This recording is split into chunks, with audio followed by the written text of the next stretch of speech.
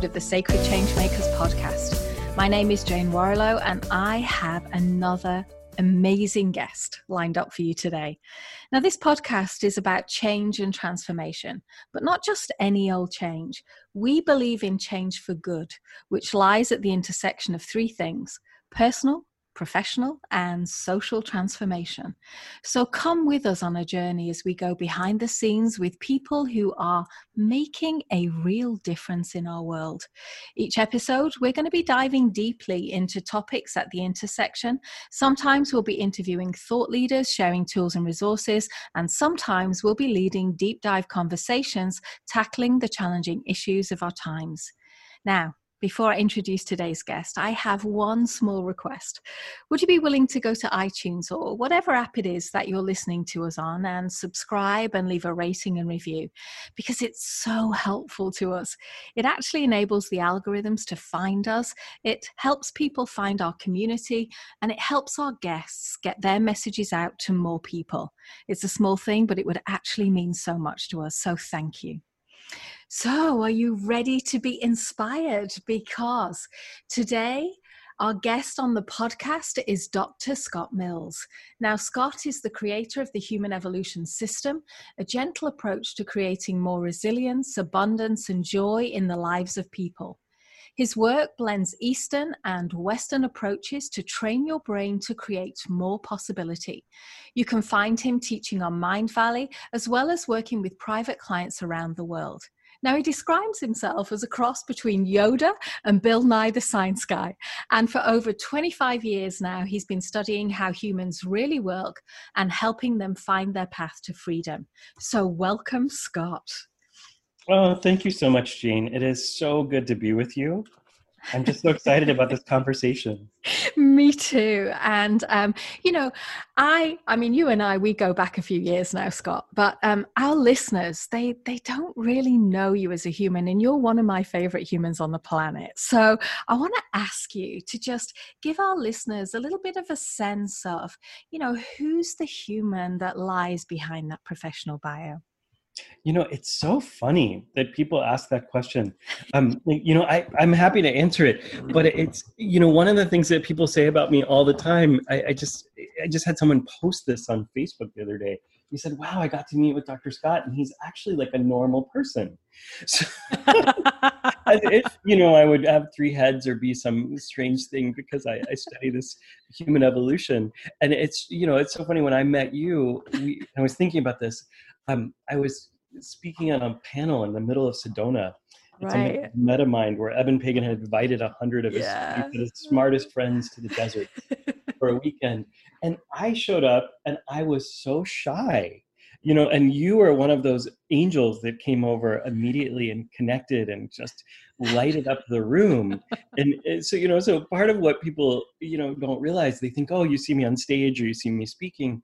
And it's like, oh, this guy's like, super extrovert, he's all out there. And I still walk into rooms and feel shy, and still I'm just human like everybody else, and have such a good time getting to be in conversation with other humans like you and guiding folks into change in a way that's gentle and easy. To me, that's like the most fun I can have. So I don't know if that answered your question, but if it didn't, ask me more. No, it totally did. And in some ways, the way you answered that is just the way that I experience you in the world. In some ways, you're just so like you are normal, but in some ways you're like, I mean, what is normal anyway? But you're like an open book. You're just so lovely. I love being in conversation with you. I totally do. And I'm hoping to find out a bit more about you today. So I'd love to ask you, the Human Evolution System, you kind of said it yourself there. It sounds like, to people who are not in that space, it can sound like something like that's really grand and like out of reach. So tell us a bit about, your journey, your path towards getting to where you are now in life and business. Yeah, it's funny. I think my path has been the weirdest squiggly line. So anybody who thinks that life happens in straight lines, they have not lived my life. So I have been, I've been in service in one form or another for almost 30 years now, which is really interesting to think about. I was this really kind of bullied, quiet, out of place kid for a long time, who didn't know how to fit in, but knew that I wanted to be helping other people. And I remember like the first opportunity I had to do that was at 17 when I stepped into a crisis intervention hotline. And I haven't stopped doing that work since, but it's taken so many different forms. You know, I initially was going into service to work in churches, and I went, you know, this is not my thing, but I want to be in service. So I ended up being a college professor for years until I got bored, and was doing social work, and started a federal demonstration project, and started a theater company for kids called Youth Acting Against AIDS in DC. So I was really, really in the front lines of the HIV prevention, particularly with youth, for a long time. And then somehow found my way into this weird world of coaching, and didn't expect it at all. Didn't expect to ever do anything related to business. But I had a pretty traumatic situation happen where my income changed a lot years and years and years ago. And I had been such a ivory tower guy. I knew nothing about money. I knew nothing about business. I just wanted to teach. And so I ended up studying all of this work around business, around coaching, and ended up stepping into this place of teaching people all over the world, which again is like crazy. You know, I was like, wait, I'm this, you know, kid from Virginia, and here I am teaching in Mind Valley with thousands of students, and, you know, working with people all over the place. And, you know, I look at this trajectory and I'm like, oh yeah, none of that makes any sense. You know, there's places where there's kind of magical leaps where I was introduced, you know, one of my business partners at one point was Sark, who is extraordinary human being, Susan Ariel Rainbow Kennedy, who wrote a book in the 90s called Succulent Wild Woman that really changed so many people. And then now, you know, my last teaching partner has been Ken Honda, who's Japan's top-selling personal development author. So, you know, you look and it's like, wow, what a gift this life has been, and who knows what more it will hold. So that's kind of where I've been. Where I'm going has been lately stepping much more into my role of teacher. I think it's been comfortable to work with people in the background quite a bit. And I love it. I do so much one-on-one work, but people keep asking me to teach what I'm doing. So I've been stepping out more and more and doing these podcasts and talking to people and sharing some of what I've learned. I will say the one thing I want to point out, the human evolution system, you said, you know, it feels really grand. In some ways it is grand, but I would say more it's elegant. And what it is, just so folks get some sense of where I'm coming from, is a really deep blend of Eastern philosophy and psychology. So I root my work a lot in Taoist and Buddhist thought, but also bring it the best of the Western world. So deep conversation between cultures, between ways of thinking about people. And it actually is quite simple. So at the end of the day, what I'm encouraging people to do is three things. And I'll just kind of name them right up front so you know what I'm about. The first is I'm encouraging people to embrace their wholeness. So one of the things that you'll hear me say over and over, if you come study with me ever, or you will probably come in this interview on this, is that we are all whole. None of us are broken. And so many of us have been taught that we're broken, we're not enough, we're somehow damaged goods. And what I want to have people hear first and foremost is if you woke up this morning and you showed up for life, you are braver than you think, and you are far more resilient than you imagine. So that's the beginning of the work. The second thing that I encourage people to do is release the distortions. All of those things that you've told yourself about how you're unworthy, you're broken, you're small, if we can allow them to just go back to where they came from, because they didn't come from you, we actually have a different experience of life. It's pretty easy, right? So a lot of that's working with the brain, because the brain picks up those patterns. But we can unravel those. And the third thing I encourage people to do is just to expand their capacity for joy, their capacity for love, their capacity for creativity. And those are things as humans we can all do.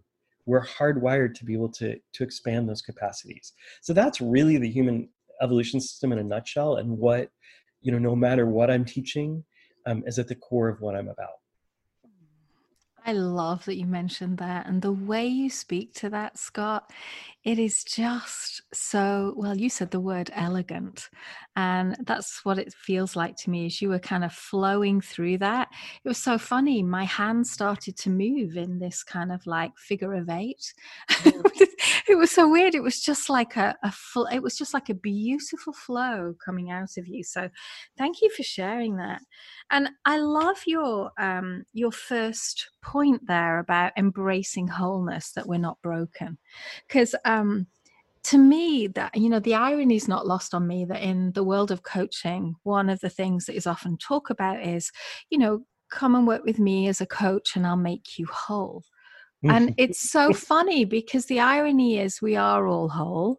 And one of the things I was actually talking yesterday to a leader about was, you know, we are all whole. And this is another premise that I have, which is we all show up whole regardless.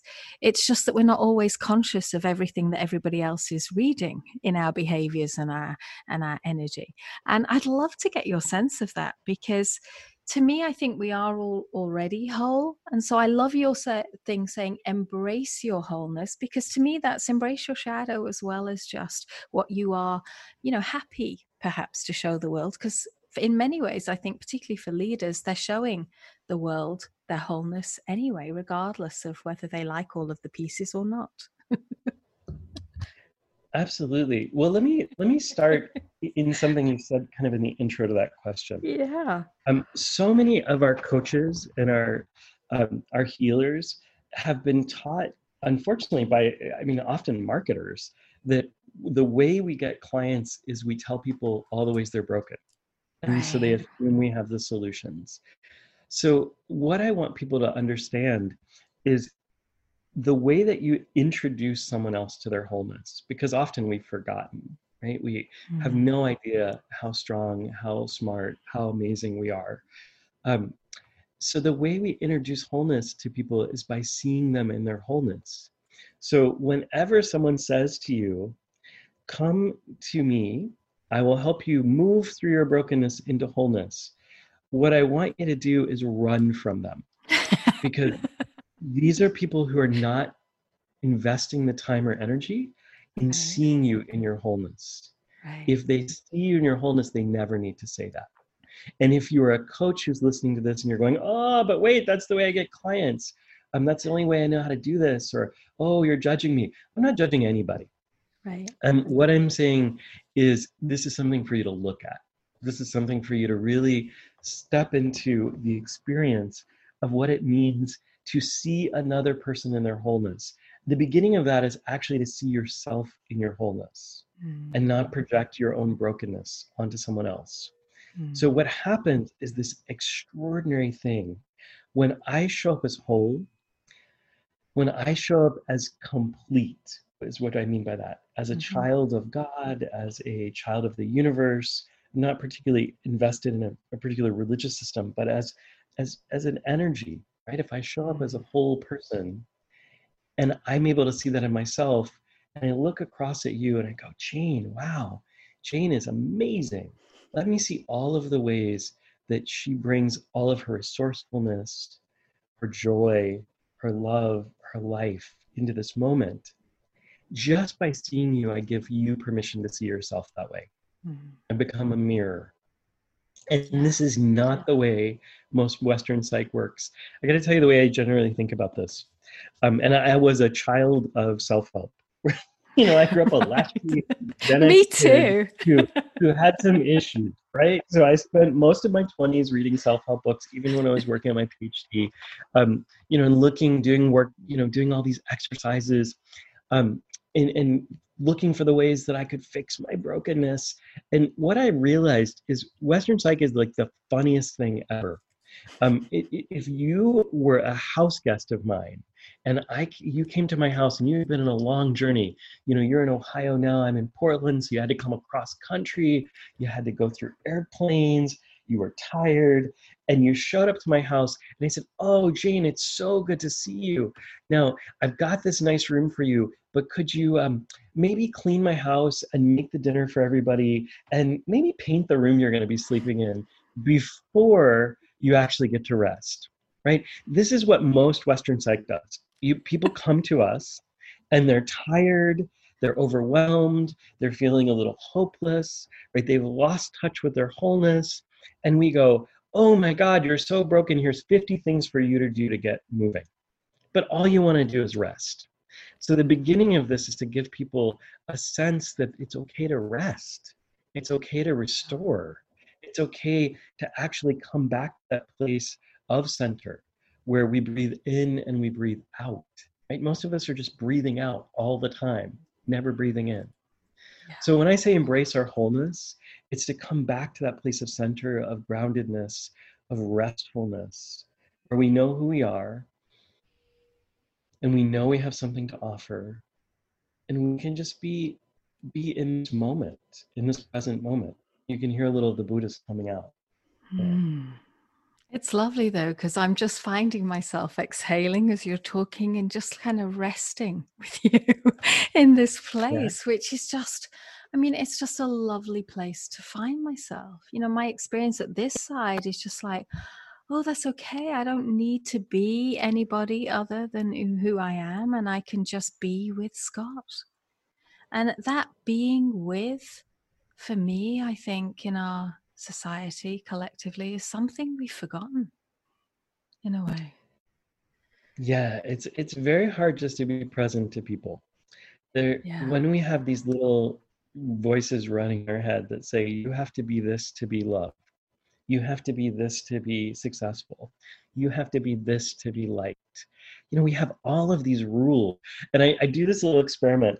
One of the people that I'm just so excited about always is Vishen Lakhiani with Mindvalley. He started Yes. Mindvalley. Yeah. And he calls these things rules, which are bullshit rules that we all have. Right? We've all lived with these rules. And he teases about, identifying these rules that are not serving us.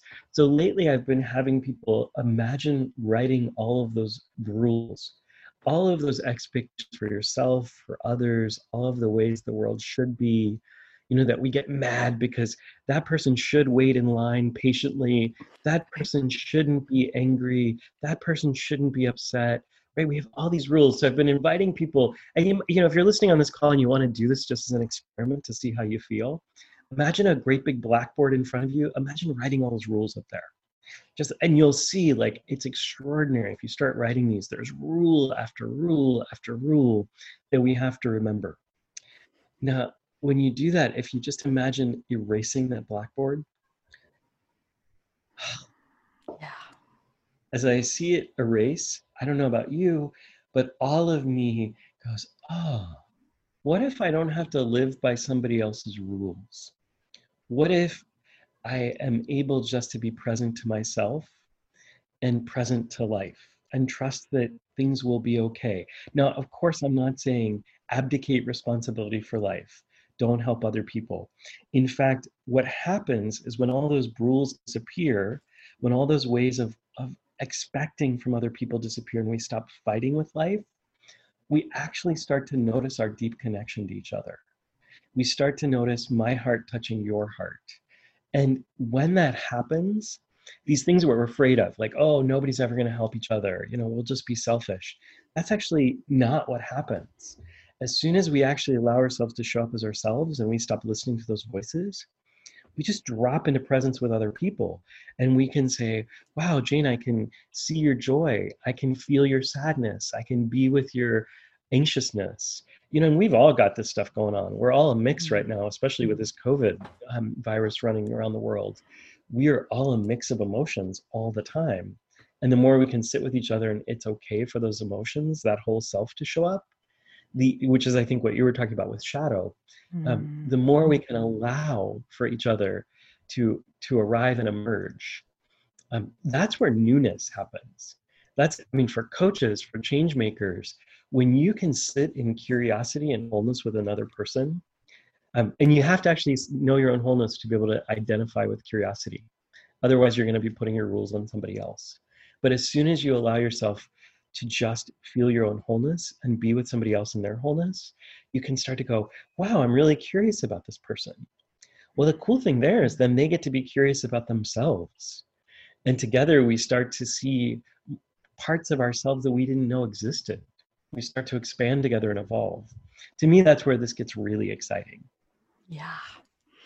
Yeah, absolutely. And I just love listening to you. It's really great. Just listening to you speak is just like, oh my God, it's so refreshing. It's lovely. And I want to go on because we actually called this From Fear to Resilience, right? That was the title we gave our conversation. So I'm going to kind of place it as a North Star here, but I don't want to lose the threads, right? That's coming through so far. And I'm just wondering, because I was listening to you and I was thinking about everything that you were saying and thinking, actually, the human evolution system that you've kind of shared with us so openly, and you've given us these 3 points. Is that what this is? Is it taking people from fear to resilience, or is it something else? So I think taking people from fear to resilience is just the beginning. So I place that actually in the space of embracing wholeness. Yeah. So it's just the place we start. Right. What I've been talking about a lot lately in this space has been what I call super resilience. Yeah. Which is a little different than the way we understand resilience. So I want to name this first because I think I just taught this lovely class the other night, and somebody posted a comment, oh yeah, super resilience is grit plus determination. And I loved that they were engaging, and I said, oh, thank you for your contribution. Not at all what we're talking about. Beautiful to have you in the conversation, but this is not where we're going. Where Right. we're going, super resilience is just for those who've never heard me talk about this. Super resilience is actually the capacity to trust life, to be able to flow with life. It's coming from a Taoist concept that says go up when the river goes up, go down when the river goes down. So we learn to be in relationship to life in a way that allows for the movements of life to happen. So this is the beginning of resilience, super resilience. And inside of that is the capacity to ask for what you need when you need it, the capacity to receive fully. It's one thing to ask for something, but if we don't receive it, it doesn't do very much. And then the capacity to give without expectation. So this is the core of what I call super resilience. And one of the most important things for people to remember is the traditional way we think about resilience is this kind of He-Man, She-Ra, Shiro hero kind of perspective, like we're supposed to take on the world on our own, right? We can do it all. And this is not what I'm talking about. In fact, what I tell people is that super resilience is not about the capacity to do something all by yourself. Instead, it's knowing that you are never all by yourself. You are never alone. Once you know that you're never alone, and you can begin to tap in to the web of life, the inextricable web of life, as Martin Luther King Jr. used to call it, then you actually can draw on all of these resources, all of these people, all of this energy. I call this the difference between being a generator and a conduit in our lives. A lot of the people who are listening are going to be generators, self-generators. Like they must make everything happen themselves. Like I've been there. This is something I lived a lot.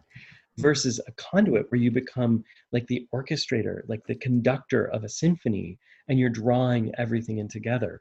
Well, super resilience is the capacity to be a conduit for all of the energy that's moving through life and all of the people that surround you so they can support you when you need them, and vice versa. So you can jump support them when they need it. So to me, this is just the beginning of the human evolution system. That's just to recognize where we are and what we're capable of in this moment. Where when we look at where we're going, it's really, for me, about evolving ourselves as human beings so that we have much greater capacity to shift our world. Like our world is in need of a lot of attention and love right now. And we need to learn how to teach people how to do that. What we've been taught lately has been how to yell at each other across, partisan lines, how to get ragey, um, how to find fault in each other. And I just got to tell this quick thing, and I know I'm just rattling on and on, but I was in Las Vegas not too long ago at a conference, and usually my conferences that I go to, especially if I'm speaking, they're just full of the most loving people you're ever going to meet, right? They're not money people necessarily. They're not business people. They're just these beautiful healers that want to make the world a better place. Well, I happened to be in a different kind of conference that was about marketing. It was about how to build businesses. And I sat down at a table, and a woman said to me, "Oh, we're probably on the other, opposite sides of the table. We're probably not going to agree with each other." She decided that before I sat down, because I was a healer, I was a coach. And I said, it's so easy right now to look across at somebody and say, "You voted for this person, you voted for that person," and call this person other, outsider, disconnected from me, into me, exiled from me. And I made a commitment before I'd shown up for this event to not be in that space with anyone. And I said to her, "Look, that's not the America that I live in. That's not the planet I live on. Everywhere I go, I talk to people who want the same things. Everyone I talk to wants to be healthy. They want their families to be healthy. They want to be happy. They want to experience meaning in their life. They want to be loved." I said, "There's no difference between us, no matter who you voted for, no matter who I voted for." And it was so interesting, because this woman who had decided before I sat down that somehow, and she wouldn't have called me this, but somehow I was her enemy before I sat down. Because this is what the world has taught us to do. It's taught us to sort for danger and to sort for enemies. She decided that before I sat down. By the end of this 3-day event, she was hugging me and saying, "I feel like you're my soul brother." Right? This is what we need to teach the world how to do, is to cross the lines with our hearts, right? To be an advocate for people on any side of any line, any person in any place on the planet. Because one of the gifts of COVID, which is an interesting phrase, I know, but it's been to remind us that these lines we draw in the sand and these lines we draw between our hearts are completely imaginary. Our breath is what connects us. Our hearts are what connect us. Mm-hmm. And you are totally speaking our language now, Scott. Absolutely. And I couldn't agree with you more. And I love the way you managed the woman in Vegas, because I'm not so sure I would have managed it in quite as wonderful ways as you are talking about there. And I think that I've got to jump in here, Jane. I didn't manage her at all. Okay, do. So if I was managing her, I would have seen her as broken and dangerous, and I needed to control her. This is what we've been taught to do. Yeah. So what I did instead was exactly what I've been talking about with the human evolution system. I embraced her wholeness. I looked across the table at her, and I knew that what I was hearing was just projections of her own exiled parts of herself. And I chose not to listen to those distortions of her. Yeah. And I chose to look at her, my heart to her heart, and say, "We're connected in the same family. You are my sister, whether you've recognized it or not, whether I've met you or not." So I embraced her wholeness. There was no management at all. As soon as I start managing people in that way, I make them smaller than who they are. So does that mean, so let me ask you a question about that. Does that mean you don't manage yourself either? It's such an interesting word. Yeah. So, it's funny. So let me sit with that for a second. I don't even know how to answer that. I would say the way I try to engage my life is to be present in this moment as much as possible. And that said, because I know that I have some bigger work to do in the world, that this teaching is important to me, that it's important to be doing things like podcasts and writing, I do manage myself in the sense of like creating some goals, creating some project timelines, but I also don't get very attached to them, which is a very Buddhist way to build things. Because part of what I know is I can make a plan. And I've teased a lot of my business owners I work with.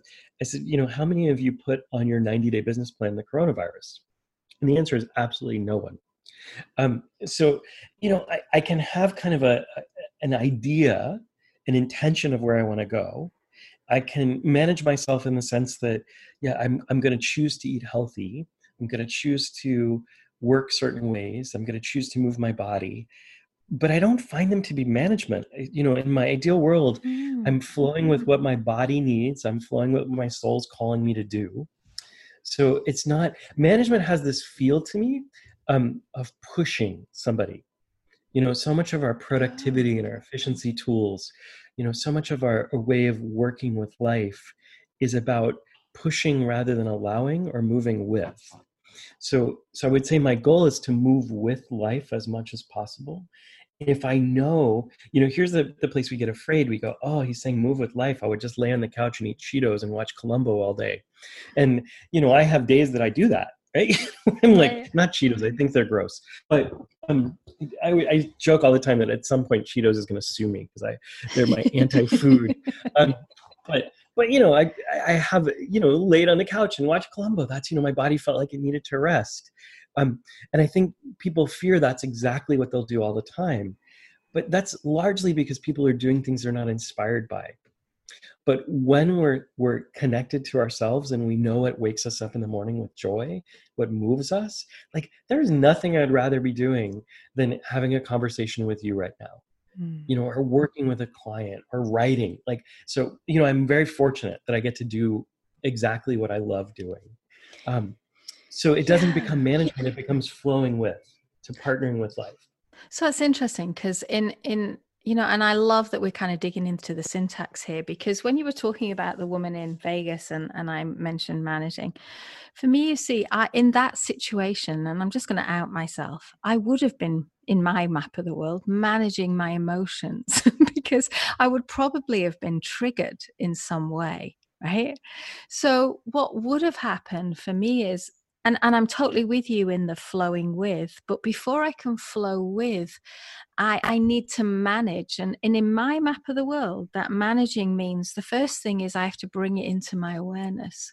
So I have to notice, right, what's going on inside of me and what emotions are kind of bubbling up.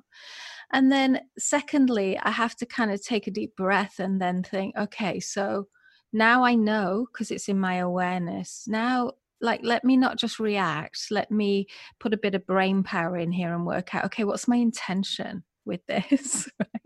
And it makes me sound weird, me saying all this, I know, because what I'm trying to do is say, okay, so I want to move next into alignment with, being authentic, but being the person I want to be when I'm with this woman, with this energy here.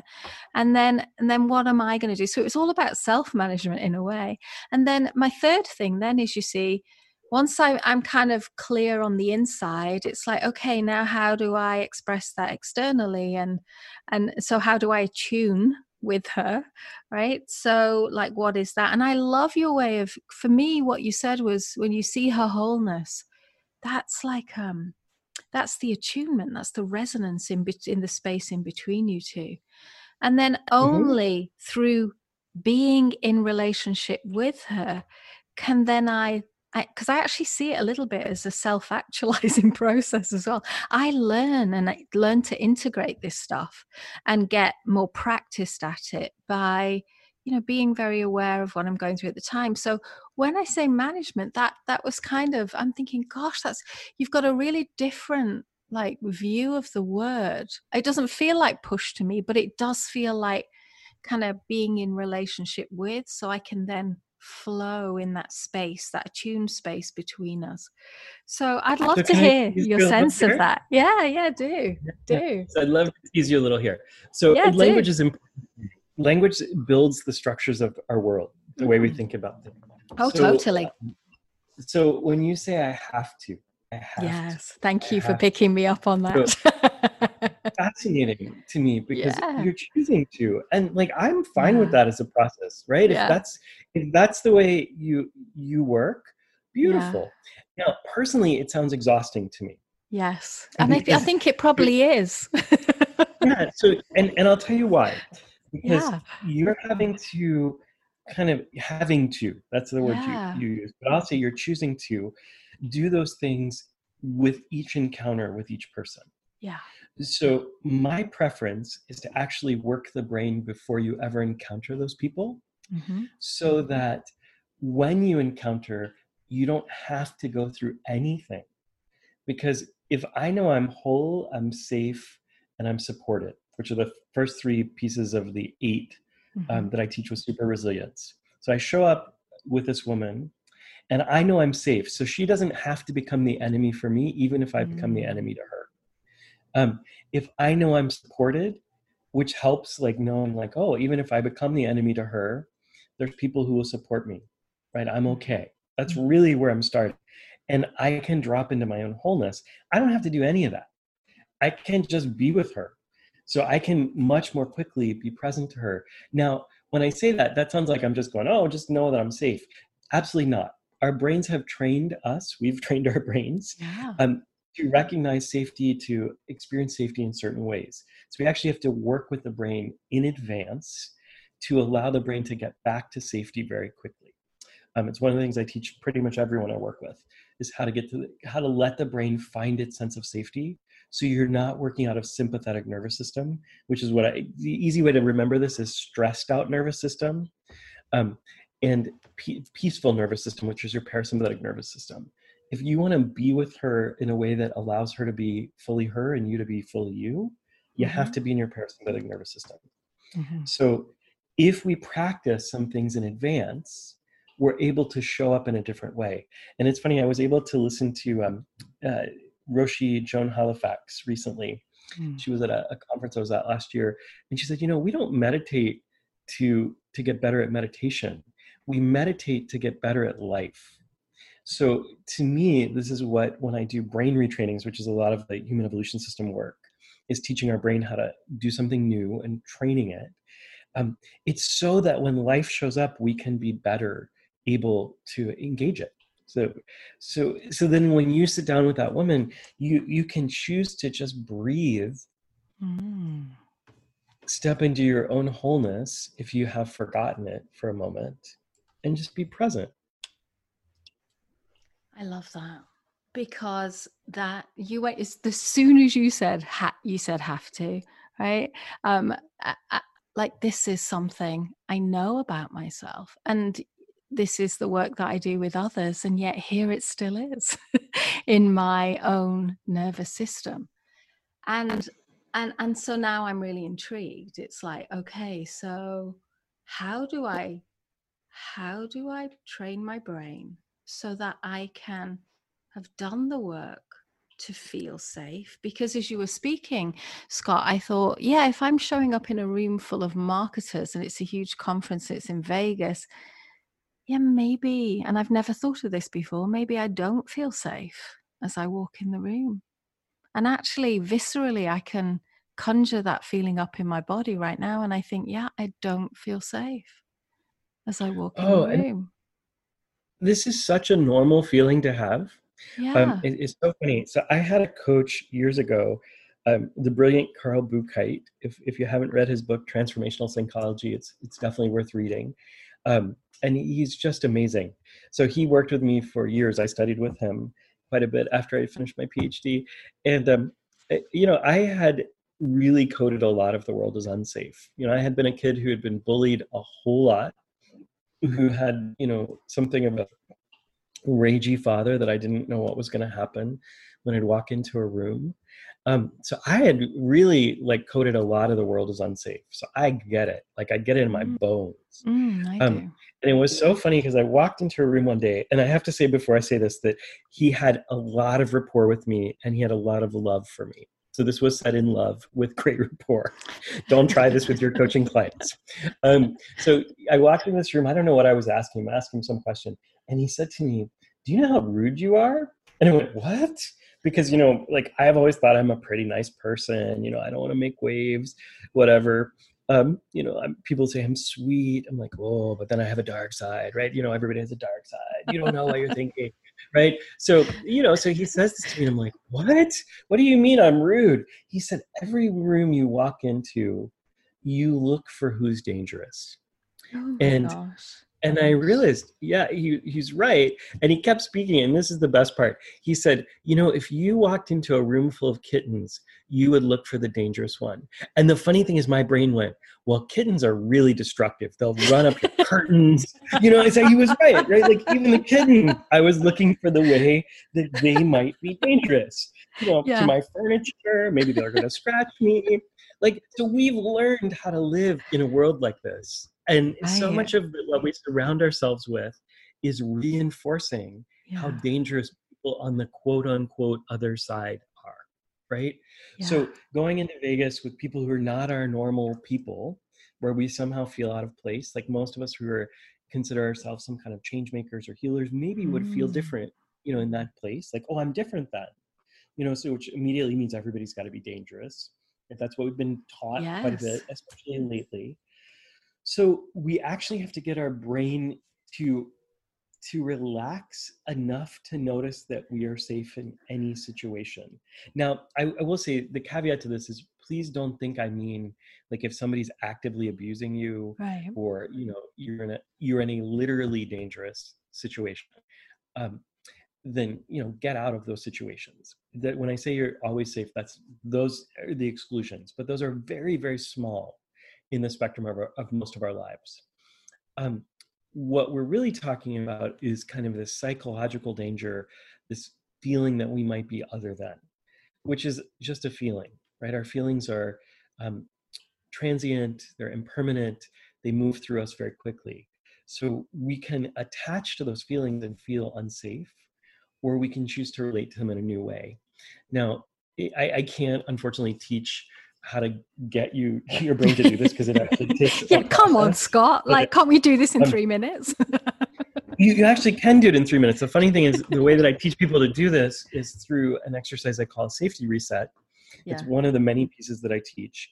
But in the safety reset, it's funny you say 3 minutes. The assignment I give clients is to do it twice a day for 3 minutes, because what they're doing is essentially what you're doing. The way you get here is you teach your brain to uncouple its negative thoughts. Because walking into a room of marketers, even if you were like the most spiritual, like airy-fairy, like I just love life, breatharian, right? Like just completely as woo as you can get. They're not going to be dangerous to you, even if they don't like you. Chances are they're not going to hit you with sticks or, chase you with a pitchfork. But here's what our brains do. Our brains are associative.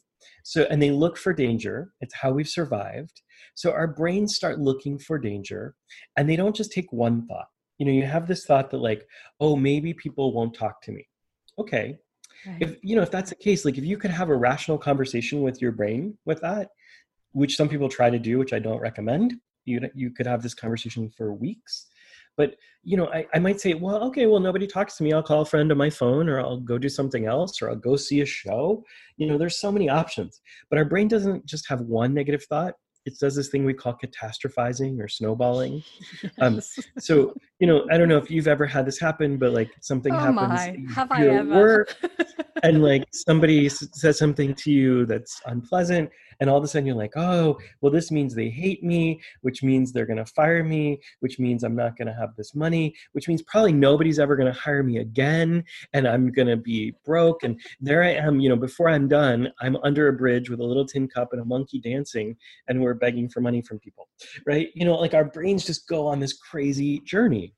And if we can teach our brains to uncouple the cars of the train, right? So that one thought doesn't have to lead to another negative thought, to another negative thought. If we can teach our brain to come back between the thoughts to safety, it doesn't matter how many scary thoughts we have, because our brain learns no matter what we think about, no matter what pictures we project inside our own heads, we can always get back to a place of safety. As soon as our brain learns that, it will do a quick check to say, am I actually in danger? Is there any reason for me to physically fear for my life here? And if the answer is no, we're fine. Mm. I just feel like me. It's on such a deep level here, God. And I was kind of giggling as you were talking about the way your brain catastrophizes, because I'm like, yeah, that's exactly what my brain does. And then That's I'm what humans thinking, do. I'm We're thinking human. now, I've never realized that I scan a room for danger. But I went to the store yesterday for the first time in a number of weeks. I just haven't been. And I had a mask on, and there was actually a few people with masks on and quite a lot of people that didn't. But I could, even now, more so now, I feel like we're in this crucible of, and I didn't realize. I walked into the store just to pick up some things, and I realized I was scanning for danger. Like all the time I was like, what am I touching? And am I touching my face? And all this stuff. And I hadn't realized that is what's running the show for me right now. And Yeah. I think has been running the show forever. I mean, there are rooms I walk into where I don't scan for danger. I feel like if I go into a coaching conference, I'm not scanning for danger. But the way you set up the Las Vegas marketing conference reminds me of when I first came to America as a Brit. One of the first conferences I went to was in Vegas, and it was a room full of internet marketers, most of them male. And I was in this space where I was just like, what am I doing in this room? like it felt like danger all around, but I've never given it that language. And just for me to have that in my awareness, I just want to thank you, because, oh my gosh, it's such a revelation. I love it. Well, I want to Yeah. talk. I want to speak to a little bit of your experience in the grocery store, though. Yeah. But beautiful to notice that you've been scanning for danger. One of the things that folks haven't recognized is that we're actually living in a trauma bath right now. Yeah. Which I think is important for folks to understand, particularly for people who are coaches and change makers, because when we come out of this trauma bath, we're going to have a lot of people with PTSD, complex PTSD, some real things that we need to help them unravel, because they won't know how to do that for themselves yet. So part of what's happening, so when you walked into that grocery store, different than when you walk into a room, like the room actually probably doesn't have any real danger. Part of what happens in this experience of trauma all around us, part of trauma is not knowing where the actual danger is. Right. Feeling confused, feeling that anything could be a threat, feeling uncertain, loss of a safety anchor. Like those are actually all of the things that have been going on with the coronavirus. And so the very first thing when you walk into that grocery store that you need to be able to do is be gentle with yourself. So to recognize, yes, this is a very scary time to be living in. We don't know. We don't even understand completely how this virus transmits yet. This may change hopefully quickly, but not having much information, being in this place of confusion, it's very easy to walk into a place and feel like all of a sudden I'm not in my safety anchor, which is usually our homes right now. Yeah. Because we can keep them very clean. We can choose who's coming in. So if we can be gentle with ourselves and just say, okay, this, I've got to make some choices. I'm making choices all the time, right? All of life is at some level risk. Even staying at home would be risk, right? What am I risking here? What's worth risking? So to be gentle with yourself. The second thing that we want to do is to really allow ourselves, give me 1 second to see how to say this. It's to allow ourselves to let whatever emotion moves through us move through us. So if there's sadness, because there's going to be some grief, right? I think this is part of what's going on for the people who are refusing to wear masks. It's like a denial of life changing. As long as I don't put that mask on, it means that the world really hasn't changed. Now, there's probably more reasons for that, but I could see where that's really an easy one. But the other thing to do, so we let our own emotions move, but the other thing that's really important is to recognize when something is your emotion and when it's somebody else's. Because part of living in this traumatic cycle right now is that literally everybody I talk to has got some level of rumbling anxiety across the planet. And I work globally, so like every day I'm traveling around the world with via Zoom with people, and I'm checking in what's going on in Italy, what's going on in Istanbul, what's going on in Hong Kong, what's going on in Singapore, in Tokyo. Like everywhere I talk to people, there's a rumbling of anxiety because people don't know what's going on. So when you walk into that grocery store, you can actually be flooded by the experience of other people's emotions. So it's really useful to be able to say mine and not mine. Mine and not mine. So it's as if you can imagine a circle around you. Like, and you can do this in a very simple way. You can just imagine a circle on the floor. Other people want to imagine a circle of light. And just identify inside this circle as my space for my emotions. Outside this circle is everybody else's emotions. They get to have the rest of the world. This is my little space. Because it is very, very easy to walk in and whether you're wanting to go into a woo space and go, oh, energy, or you just want to notice that people breathe differently, they move differently when they're in a place of anxiety, like you're picking that up. You're a radar no matter what. So we actually, when we're going into these places, we need to be gentle with ourselves and be aware of how to manage. This is one of the few places where I'd say manage the experience. Does that make sense? Yeah, it totally does. It does, and it's great to hear you put some language to what we're all going through right now, because I do feel it's a very universal. I mean, it's unusual in that it's such a global and such a universal experience that we're all going through in our own way, of course. But yeah, I love that you said that because I found that really helpful, really. Oh, Scott, I could talk to you for hours. I really could. But let me ask you, and I'm going to bring this to a close in a moment, but I do want to ask you, there's so much richness to what you've shared with us today, and I really want to thank you for that. But I want to ask you, if I was to ask you, because we're Sacred Changemakers here, as you know, on the podcast, and I wondered, if I was to ask you, what is the change that you want to take a stand for in the world? What would you say? This is such a good question. I love Gandhi's phrase, be the change you want to see in the world. So much of what I've been sitting with lately is this question of like, what am I actually doing? What's really important to me?